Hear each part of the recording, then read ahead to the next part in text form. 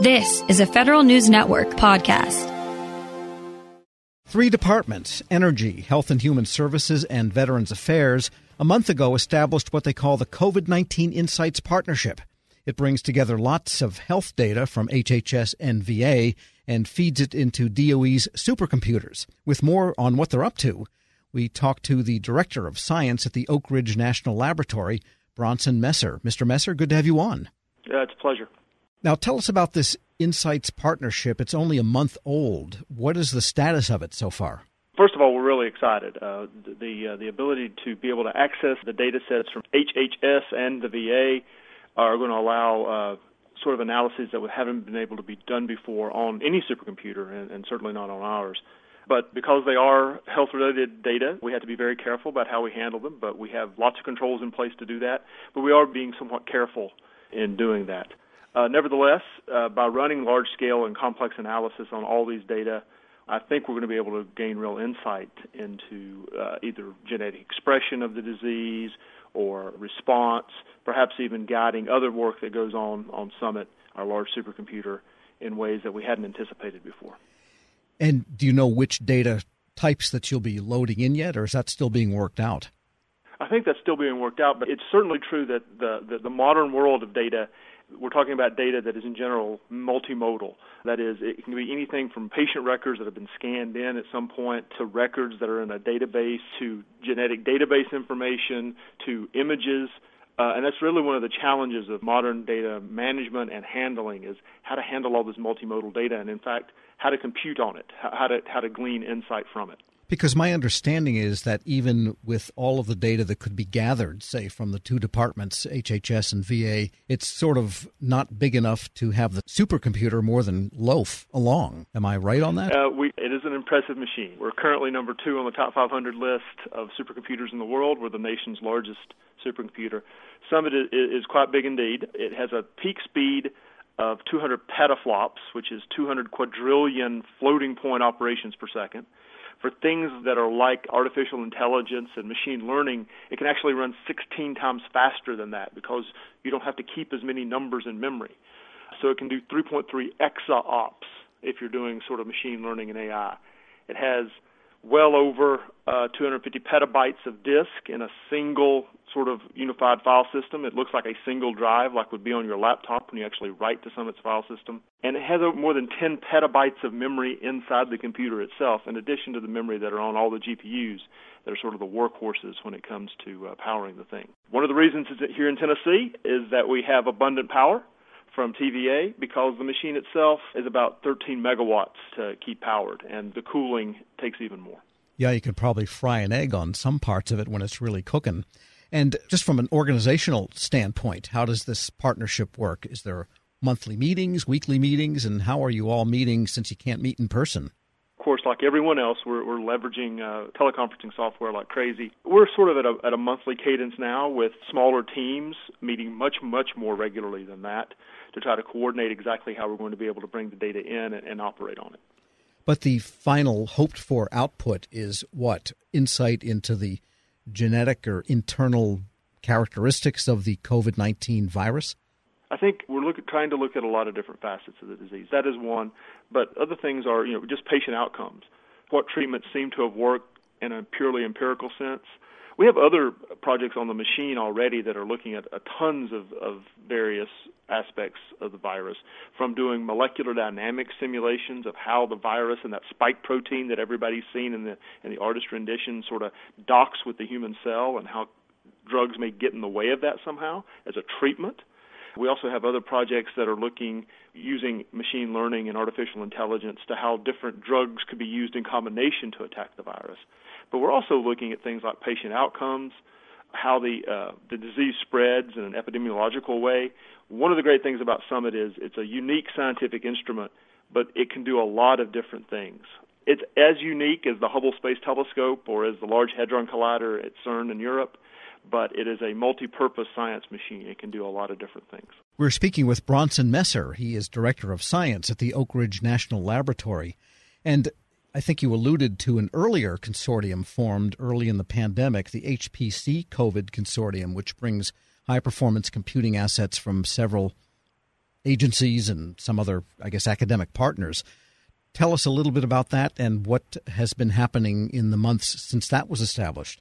Right. So the consortium, as you say, is a collection of public and private providers of high-performance computing and cloud resources.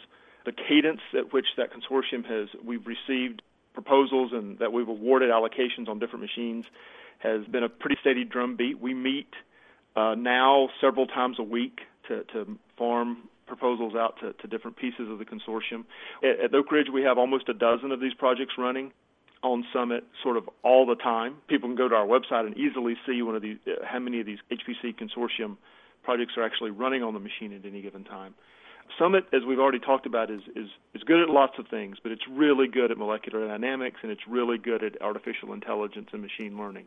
And that tends to dominate the kind of things that we're doing, from doing small compound studies for drug design of the proteins that sort of sparkle on the outside of the coronavirus and the receptor in the human cell that actually gives it ingress into the human cell, a way to gum up those works and make sure that it can't get in, to doing things like machine learning to try to figure out, can you use different combinations of drugs in a more effective way? If one drug is somewhat effective and another drug maybe isn't as effective, can they be used in combination to be more effective?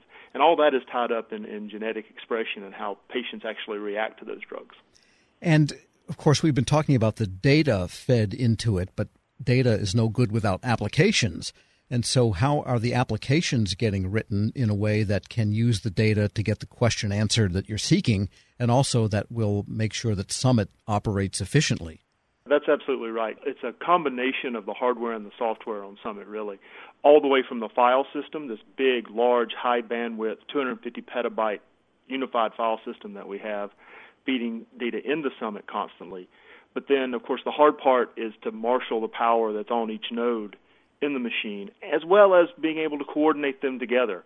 For the most part, software on Summit is custom software. The individual groups who actually undertake the research projects have written their own or are in close contact with the developer teams. One of the hardest things to do has been to really harness the full power of the GPUs, the graphical processing units that form most of the computational horsepower for the machine. To be able to effectively marshal those things is a really big boon to the computational speed. They're really good they're very good at MD and at AI. And so once you get a code that can actually make use of that, it's very, very useful. It's also important to have a complete workflow that allows a human being then to look at the results and be able to glean actual scientific insight from them. And we have lots of folks at the Oak Ridge Leadership Computing Facility who are very, very concerned with making sure that workflow goes all the way from picking the data up off the disk to actually doing the computing to actually getting some insight from the final result. And with these two consortium going on and with Summit cranking away here, by the way, is Summit a he or a she? I think it's a neutral gender. I always, like a ship, refer to it as a her. It's a big beast and sort of is reminiscent of a ship. It covers about the space of 2 tennis courts, and we alluded to earlier how hot it could get, dissipating 13 megawatts of power. Because of that, the whole machine's liquid cooled, and so there's lots of huge flanged water pipes in the data center as well. So it's very reminiscent of being on a ship. So I think you're almost compelled to do the usual naval thing and refer to it as a she. And have you had some aha moments in these consortia where something has been discovered that people say, wow, that's something we needed to know? I think we have. One of the researchers local to Oak Ridge, Dan Jacobson, recently published a paper where they made a discovery using genome analysis that the so-called Brady-Keenan system, the system in your body that sort of controls your blood pressure, and it does that by making your blood vessels more or less porous to water. It looks like perhaps that's the system that's actually attacked by the virus most effectively. We've heard stories about people feeling as if they were drowning, and it looks like that system may be tightly bound and tied up in the body's response to the virus. The explanation I heard was that was very much a eureka moment when they looked at the data and said, wow, that it's sort of obvious that this system is the one that's responsible for that feeling and is really probably responsible for a lot of the at least outward manifestations of the symptoms of the disease. Bronson Messer is Director of Science at the Oak Ridge National Laboratory. Thanks so much for joining me. My pleasure. Thank you very much. We'll post this interview along with a link to more information at federalnewsnetwork.com/Federal Drive. Hear the Federal Drive on demand and on your device. Subscribe at Apple Podcasts or Podcast One. As prices keep creeping up, your entertainment budget doesn't have to take a hit. Live One Plus has all the music you love, ad-free for only $3.99 per month. Dive into Live One's massive library of songs, listen to curated playlists, or create your own. Check out exclusive artist-hosted stations and do it all for the best price in streaming. Lock in a Live One Plus membership for just $3.99 per month now, and you'll not only beat inflation, you'll get all your favorite music ad-free. Check out liveone.com/bestmusic for details. Grab a 30-day free trial of Live by Live Plus, and you'll get unlimited skips, commercial-free music, and all of the podcasts and live streaming events you can handle. Visit livexlive.com/podcast1 to learn more and start your free trial.